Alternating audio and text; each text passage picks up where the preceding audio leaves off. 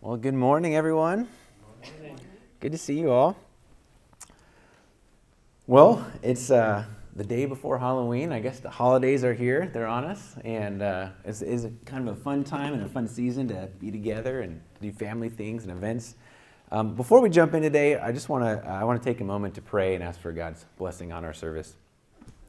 Father, we thank you for this morning and this chance to gather.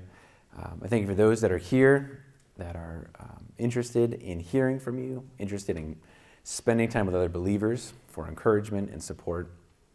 And I thank you that you're with us not just on Sunday mornings, but throughout the week. And gathering together on Sundays helps us to refocus our minds and really just express our commitment and our devotion to you. And so would you guide the remainder of this service? Would you guide our time in your word? And I pray that you would Holy Spirit, that you would speak to us individually about specific ways that we could cling to you, apply, or even obey some next steps. In Jesus' name we pray. Amen. Well, we are living in a time when ideas about God and this Bible and the Christian faith are becoming less popular, I would say.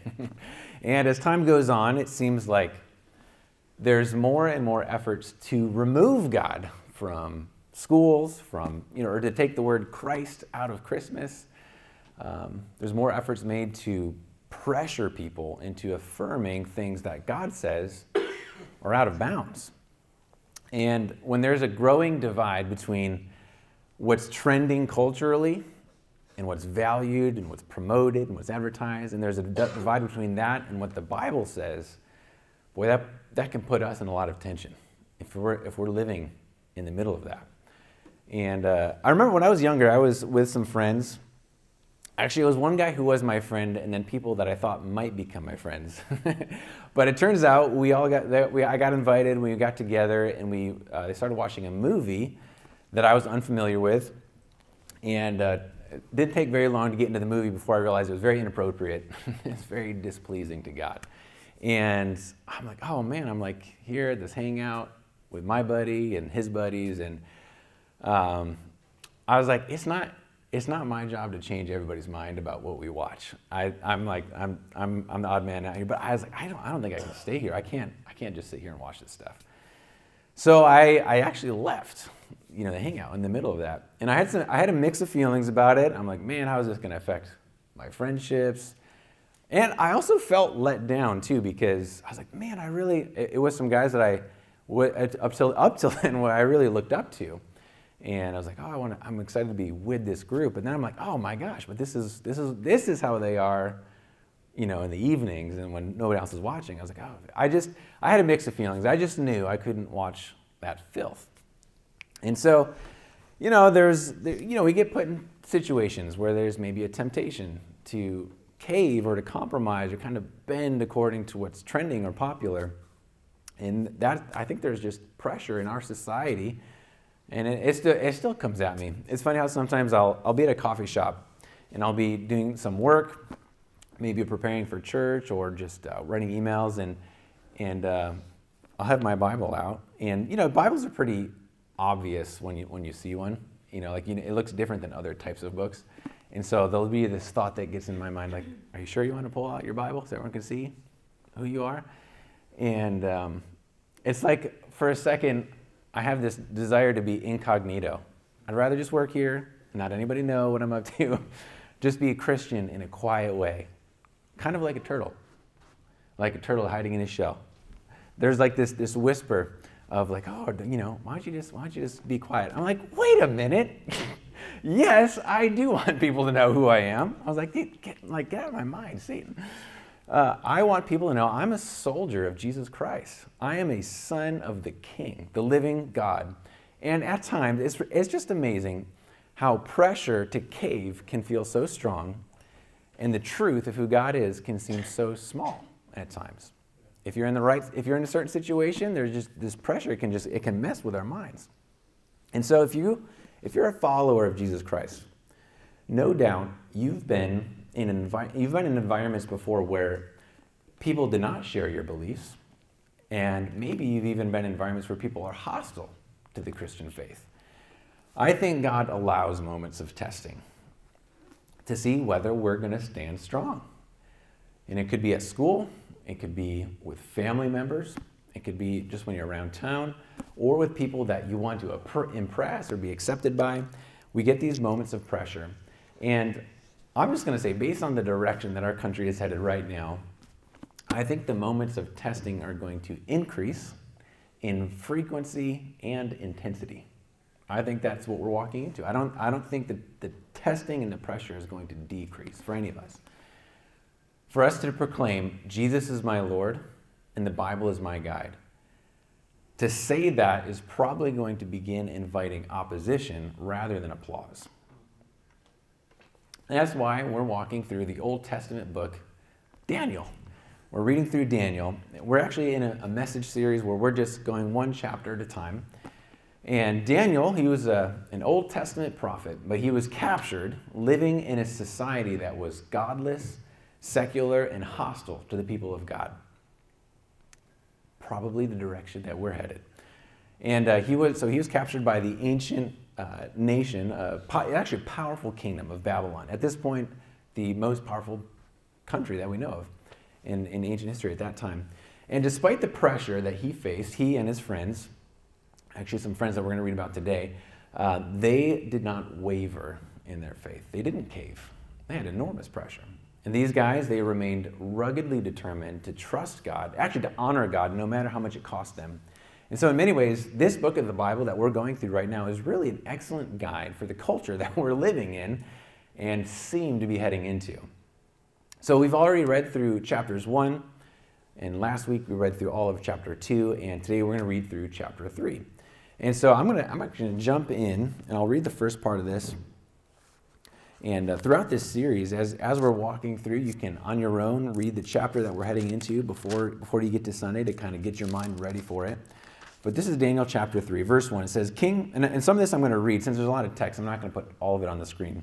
So let me just read this first part. King Nebuchadnezzar, the guy in charge at the time, he made a gold statue 90 feet high and 9 feet wide. He set it up in the plain of Dura in the province of Babylon. In fact, I actually have a picture. This is an illustration of what that could have looked like. An enormous statue. And he sent word to assemble the satraps, prefects, governors, advisors, treasurers, judges, magistrates, basically all the rulers of the provinces to attend the dedication of the statue that the king Nebuchadnezzar had set up. So all those rulers assembled, and they stood before the statue that Nebuchadnezzar had set up. And then what happens is a herald loudly proclaimed, "People of every nation and language." So this is actually interesting. They must have assembled a lot of people, not just Babylonians, but because they were the most powerful, they probably could force people to come to this dedication ceremony. So the herald says, "People of every nation and language." In fact, I don't even care if you speak our language. He says, "You are commanded, when you hear the sound of the horn, flute, zither, lyre, harp, drum, and every kind of music, you are to fall face down and worship the gold statue that King Nebuchadnezzar has set up. But whoever does not fall down and worship will immediately be thrown into a furnace of blazing fire." So, verse 7, here I have this one on the screen actually. Verse 7 says, "Therefore, when all the people heard the sound of the music, people of every nation and language fell down and worshiped the gold statue that King Nebuchadnezzar had set up." So the command, everyone is commanded. They're just kind of like forced into this. Bow or die. That's the ultimatum, and that's the pressure. It would seem that King Nebuchadnezzar, and what he's trying to do, he's just basically trying to force the known world at that time into full compliance and submission. Just beat everyone into submission, and in submission that praises his own glory. And so what happens is, verse 8, let me read this. "Some Chaldeans took the occasion to come forward and maliciously accuse the Jews. They said to King Nebuchadnezzar, 'May the king live forever. You as king have issued a decree that everyone who hears the sound of the music fall down and worship the gold statue. Whoever does not fall down and worship will be thrown into a furnace of blazing fire.' And here's what they say. 'There are some Jews you've appointed to manage the province of Babylon, Shadrach, Meshach, and Abednego.'" And these are actually three of Daniel's friends. We read about them in the previous chapters.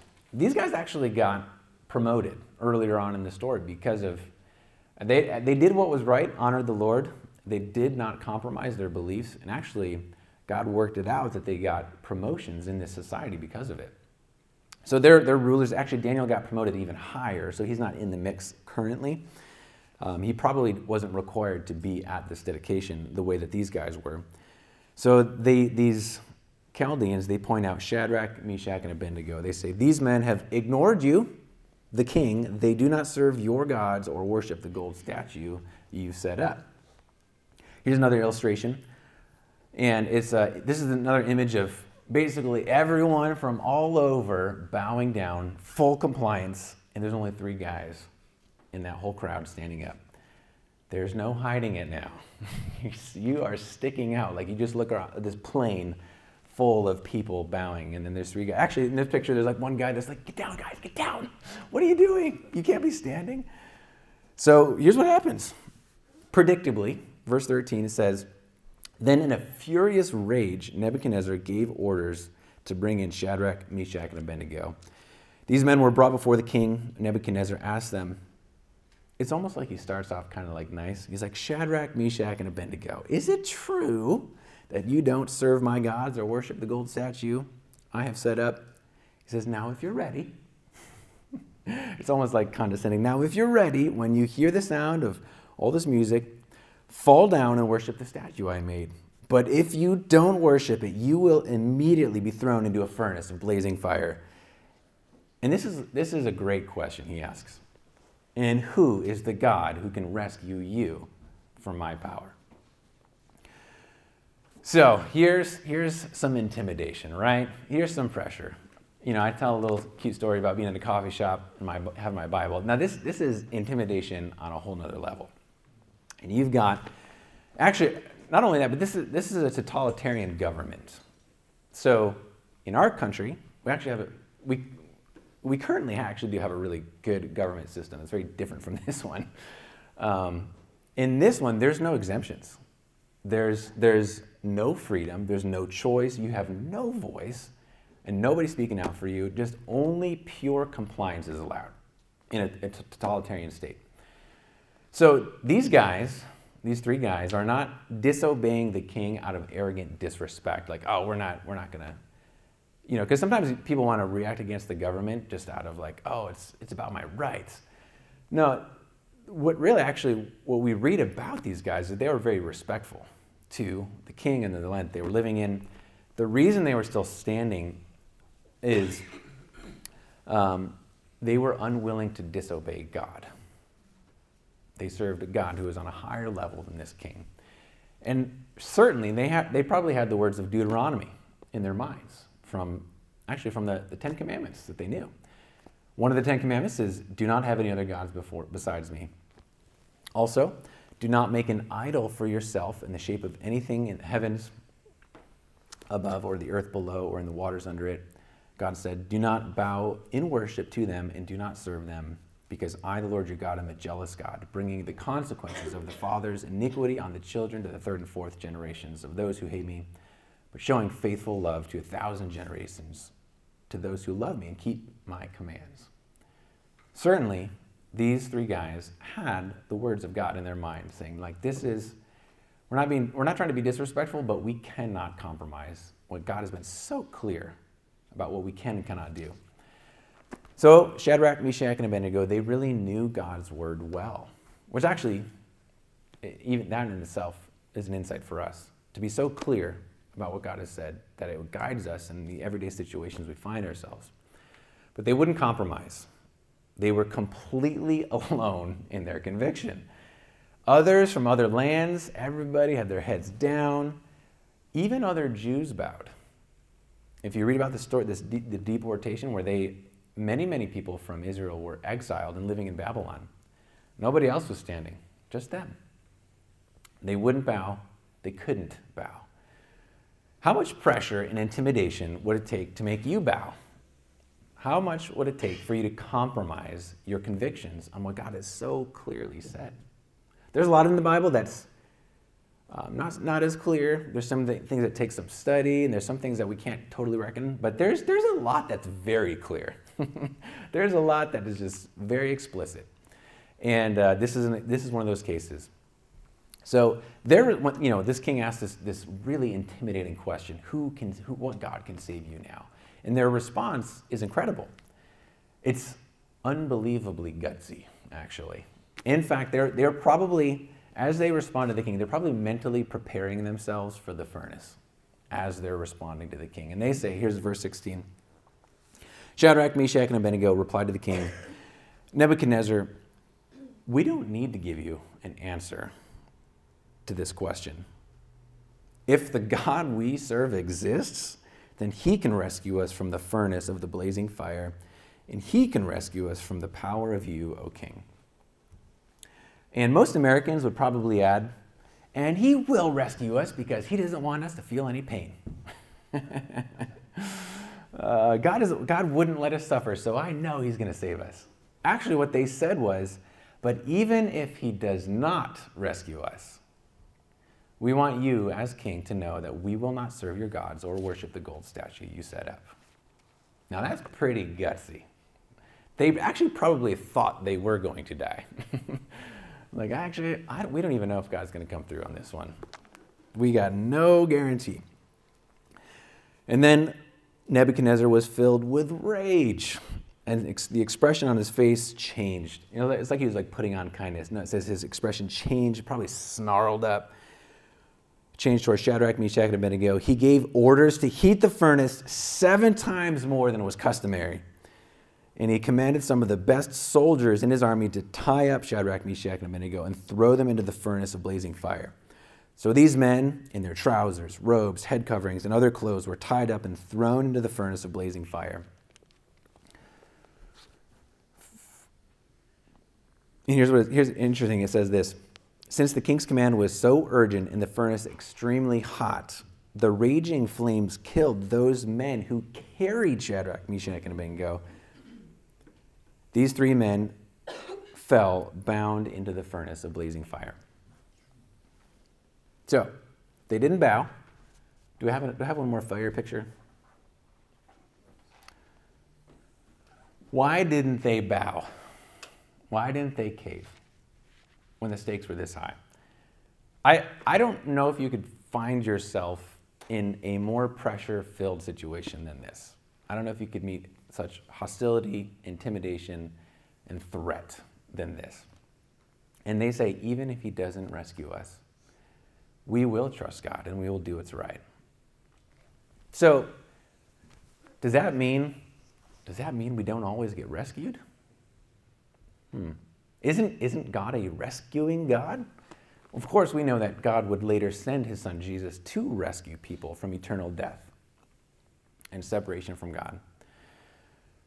If we place our trust in Jesus, humbly acknowledging his death on the cross on our behalf, we will be rescued from the dominion of darkness and a much worse furnace in hell. We will be rescued from that. But these men, they knew well God enough that he doesn't always spare people from death. God doesn't always spare people from suffering in this life. And still, look at their faith. They would go to their deaths firmly clinging to their trust in God. This, to me, is what you would call unscorchable faith. Things can get scorched when they're hot, and you couldn't burn. Even if they got burned, their faith, nothing was going to touch their faith. The word scorch, it means to burn, to parch, or to shrivel with heat. This did not happen to their faith or their trust in God. Their bodies might be burned, their clothes shriveled and charred and floating away like, little chaff on the wind. But their faith would not. In fact, their faith actually would get purified into a kind of refined gold that is of immeasurable value. Actually, something even better would happen to their faith. How would you like to have unscorchable faith? Like this. Actually, God strengthens convictions by allowing us to face and endure the fire. If you want to follow along, and there's some additional places to fill in some lines there, but This may actually help you to remember. God strengthens convictions by allowing us to face and endure the fire. And I bet perhaps Shadrach, Meshach, and Abednego, maybe they didn't even realize how deep their faith was until this moment. Maybe they didn't even know the depth of their faith. Maybe this was allowed intentionally by God to test them while they were living in a godless society. Still today, if we respond in faith, courage is built through intense pressure and testing. So it's possible that you might be walking through fiery trials right now. Maybe there's hot spots in your life. Maybe there's things that God is using. Maybe things that God has even designed intentionally in order to test your faith and test your convictions to see whether you're going to buckle or will you stand strong. Maybe you're battling some very strong emotions. Maybe you're battling some temptations to compromise. Or maybe there's some areas where you've already given in. When we go through the fire, these questions are answered. Will I obey? This is a very important question. If you're standing in the fire, the answer to this question has been revealed. Will I obey? And the other question is, will I trust God regardless of the outcome? When you're in the fire, we all get to see. Will you obey and will you trust God no matter what the outcome is? And really for us to obey God, what that means is I'm going to do what's right and I will refuse to do what's wrong. If there's an area that's out of bounds, I will stay far away from the boundary line. That's what obedience is like. So Nebuchadnezzar, it says he increased the heat 7 times hotter than usual. I don't know what the hottest fire is that you've been around. I mean, probably most of us have just been around like campfires. And actually, not even campfires. Now everything's like kind of gas-lit fires, and those are even less hot, I think. So I don't know what the hottest fire that you've been around. But sometimes if you're near a fire, it starts warming up your legs and your jeans get hot. And this is on a whole nother level. This is 7 times hotter. Actually, I'll talk about the fire in a second. But imagine, just as by way of analogy, if things got hotter in your life than they are currently, maybe what if the enemy cranked up the heat 7 times in your life? Maybe level 1 heat is threats and intimidation. Maybe people coming at you or using offensive language or criticizing your beliefs. That's intense. Maybe level 2 heat would be rejection from people. Maybe there will be family members that shun you, or maybe friends that just say, no, this friendship's over. Maybe level 3 heat is poverty. What if standing for what's right causes my finances to shrink? What if doing what God says means I may not grow my wealth? Level 4 heat could be isolation and loneliness, because when you're under the pressure, maybe that can be a lonely road. Level 5 heat could be loss of comforts. Maybe prioritizing God's kingdom in obedience means I've got to give up my kingdom. It means I can't actually pursue my life and my things the way that I want to. Level 6 heat could be constant battle with the flesh, because it is so easy to give in to temptation. Sometimes I don't want to fight that anymore. I'm just going to give in. Continuing to fight is really hard. Level 7 heat could be physical pain and suffering. If God lets this pain and suffering happen to me, to my body, can he really be trusted? All these different ways that we can be tested and the heat can get turned up in our lives. And if you're currently walking through a fiery trial right now, why don't you ask yourself, am I carefully obeying God? And will I continue to trust him even if he doesn't rescue me the way that I want him to? And if you're not walking through a fiery trial right now, maybe begin to prepare your minds and just ask yourself, when I get there, will I have the courage to stand when the heat gets turned up? Now, before we see what happens to Shadrach, Meshach, and Abednego, let's remember the accounts that we've already covered in the first 2 messages. So they've got a history and experience with God where he's already carried them through some things. Chapter 1, God protected them as young teenagers entering the king's palace. They ate only vegetables in order to obey God, and they came out looking better and healthier than everyone else. This was a miraculous intervention.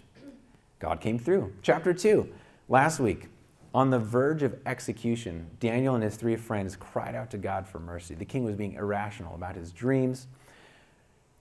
God gave Daniel a vision of the king's dream and the interpretation that brought them to safety. Again, this was a miraculous intervention.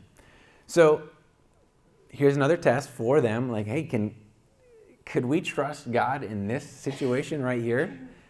I mean, this is more intense than everything so far, but could we try? Because, the first one, it was just about they might get kicked out of the palace. In chapter 2, the king was wanting to kill the wise men, but it was everybody. It was all of even the Chaldeans and everybody. And this, it has been singled down to them alone. This is way more intense. The king's intense anger is, even the way his face turned towards them, probably have that in their mind. Like, he is just set on murder. Could we trust God now? Absolutely. But would they be concerned about the outcome? Probably. If God didn't come through, they were convinced that God would still do right by them in the next life. And no matter what, they were not going to bend or compromise. And they were not going to bow down and worship the king or this idol. So when we take note of the times that God has rescued us, we can move forward with a deeper faith. If you have had times in your life when God has come through for you, that builds your faith. That helps you. For us, that's part of our testimony of those times when God came through. In the Wood family, Aaron and I and our 4 kids, we have stories of God coming through related to our health, where God provided healing and endurance from burns. Actually, I got a really bad burn one time. We've been to an emergency room. We've dealt with viruses and other ways that God has really come through for us and provided healing and protection. We've also seen God come through for us in terms of provision. God stretches the dollars when it didn't seem humanly possible. He provided housing or vehicles or unexpected checks, really just at the right time.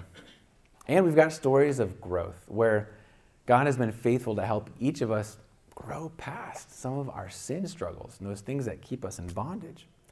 And if you've ever been a prisoner to your own selfish, sinful ways, you know how valuable that is. You know how valuable the freedom is that God gives, how important it is to be liberated, for us to be walking in victory. So we've seen God come through. And, maybe for you, there's actually, I believe, space on your handout where at some point, maybe now or maybe later, you could jot down some testimonies of God's rescue or moments when God has come through. It's actually really, really helpful for us to recall to mind and remember, you know what, God, you were there. And because it's really easy to forget when he's come through. So those stories for us are stored up in our heart. We talk about them. And those things prepare us for a future hour of testing where it gets hotter than it has been before. So if we head back to this fiery furnace scene, we see what happens. So in chapter 3, but still chapter 3, this is now verse 24. So then King Nebuchadnezzar jumped up in alarm. He said to his advisors, "Didn't we throw 3 men bound into the fire?" Because he expects probably for them to be just burned in a second. But he's surprised, not just that they haven't burned up, but they're not alone yet. So, "Yes, of course, Your Majesty," they replied to the king. "Yeah, we threw 3 men into the fire."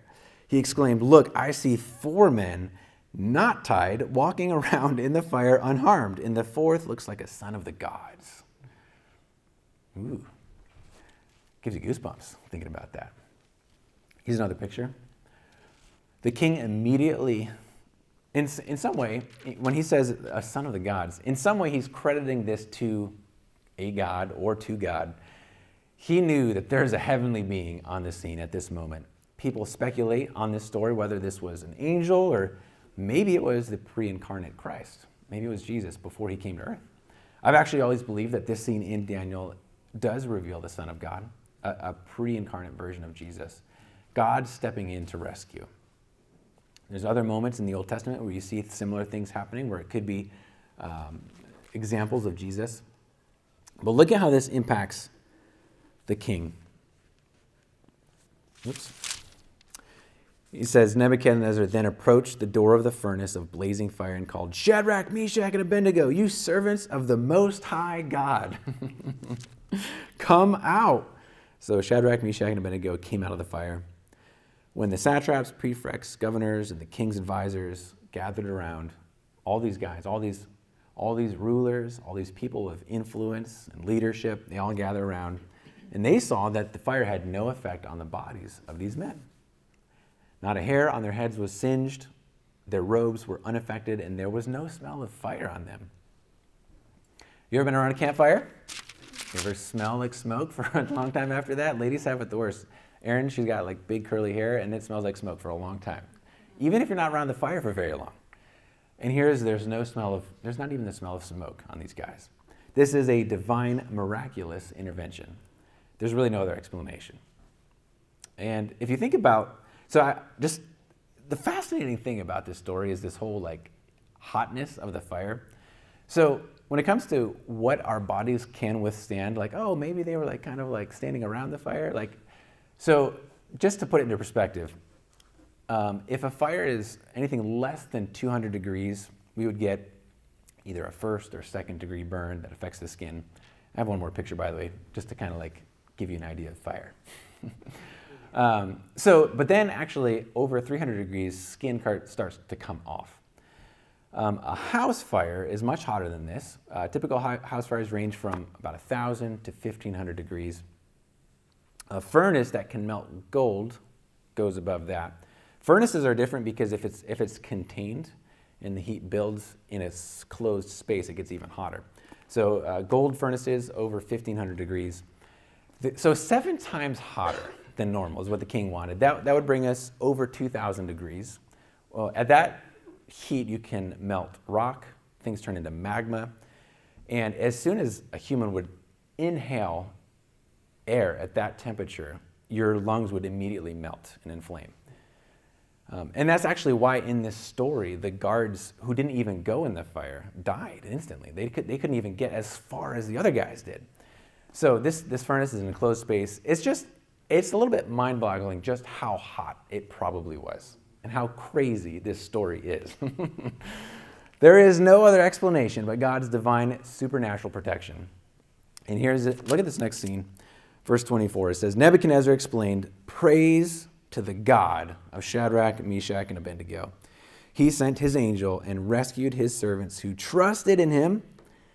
They violated the king's command and risked their lives rather than serve or worship any god except their own God. Therefore, this guy is he's on mood swing. Every chapter is a mood swing. So therefore, I issue a decree that any one of any people, nation, or language who says anything offensive against the God of Shadrach, Meshach, and Abednego will be torn limb from limb, and their house made a garbage dump. For there is no other God who is able to deliver like this. Then the king rewarded Shadrach, Meshach, and Abednego in the province of Babylon. So they got promoted again. So in this story, what you see is that faith brings ultimate protection.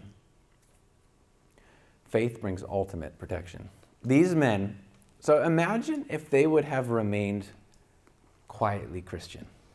What if they were in that moment in front of the gold statue and they just said, man, maybe God would understand if we just bowed. I mean, would it be such a big deal? Like a turtle, put your head in the shell, go in, just hide out. Would it be such a big deal? When they were confronted with that decision, everyone else, oh my gosh, everyone else is dropping their knees. What do we do? In that moment, it actually reminds me of a startling verse in the New Testament. When Jesus said in Luke 9:26, he says, whoever is ashamed of me and my words, the Son of Man will be ashamed of him when he comes in his glory and that of the Father and the holy angels. So if they would have just bent the knee, do you think God would have cared based on what Jesus says?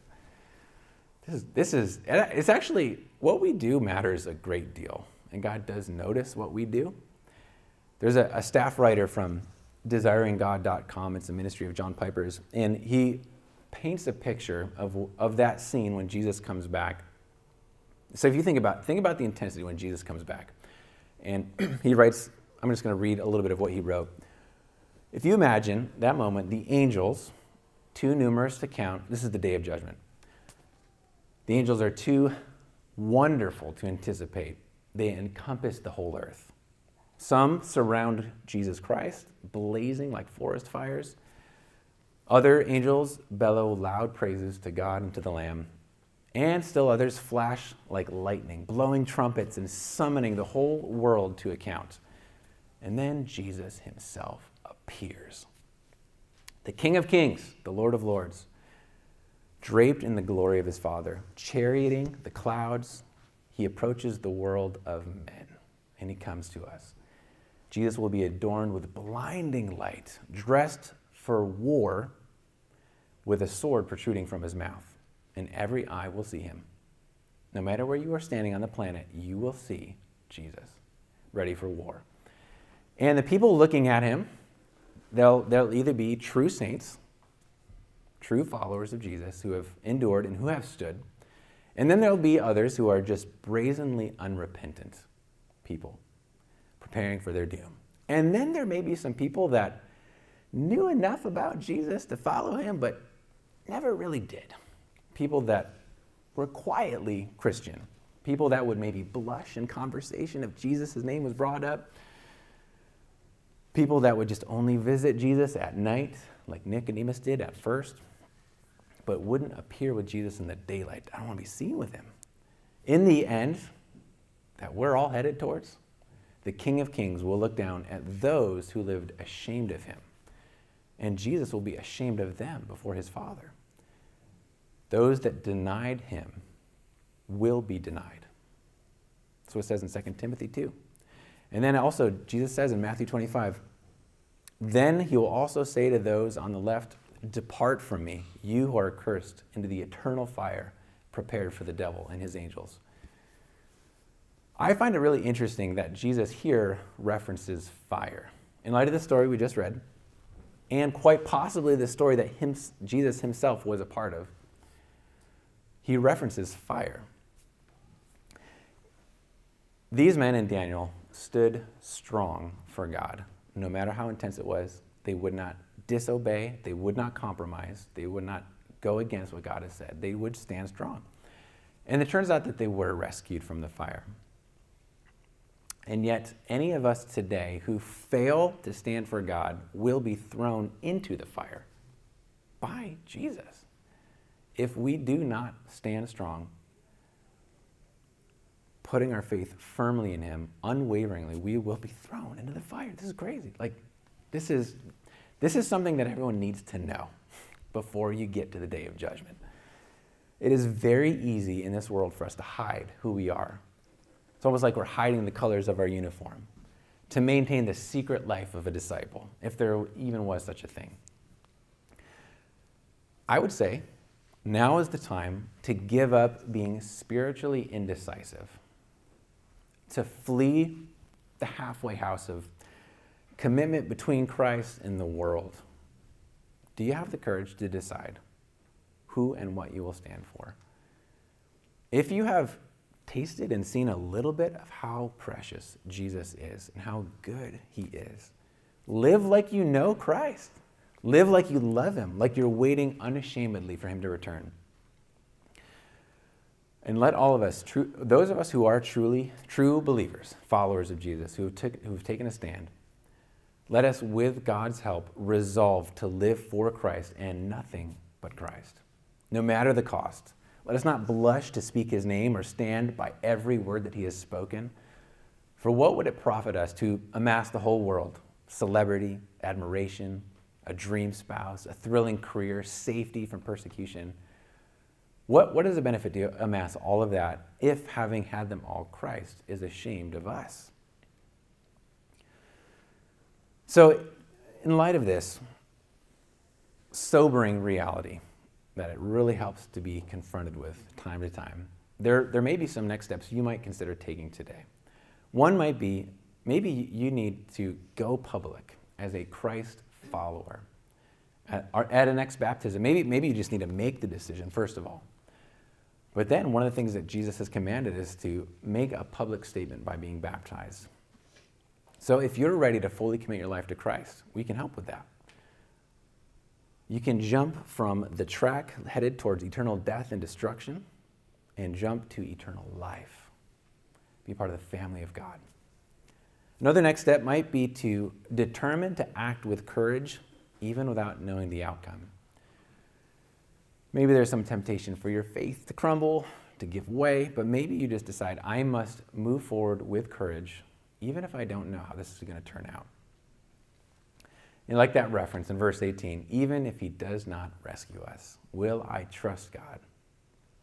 Maybe another next step might be to get serious about an area of disobedience in my life. Maybe you are a true believer, you're a follower of Christ, but you're just playing with something you shouldn't be playing with. Maybe it's time to get serious about an area. If you've stepped into disobedience, by God's grace, we can confess that, and then we can stand strong for what's right. Another next step might be to say, I will not bend on an issue that God has made very clear in the Bible. I will not bend, I will not bow to what the society says I have to bow to. The culture is currently putting tremendous pressure on us to bow to the world's perspective. There's a lot of things under fire right now. Things about sexuality, things about gender and marriage, things about abortion and the value of human life, or just things that seem more innocuous, like the pursuit of the American dream, building my kingdom versus building God's kingdom. There are so many things under fire. Will we bow to what the world says, or will we stand strong? Another final next step might be, this is actually a little bit more practical. You could pray for and participate in the election that's coming up, because we are in a country where we can exercise our right to have influence over how this thing goes. It really is a privilege to be able to vote, and our role and our participation really is crucial. So in this life, I think you can count on the fact that you will be tested. We can all anticipate that happening. Will you stand with courage? Let us stand with courage together, no matter what comes. Let's pray together. Father God, we thank you for this incredible story of rescue. Your faithfulness to these guys is mind-blowing, but just the intensity of what they faced. They probably did think their fate was sealed at that moment, but you are totally trustworthy, and I pray that you would give us the courage, Lord. I pray that we would actually take courage when things are scary or intimidating and do what's right to honor you. For those that are sorting through whether or not they will align with Christ, I pray that you would make it very clear what's needed.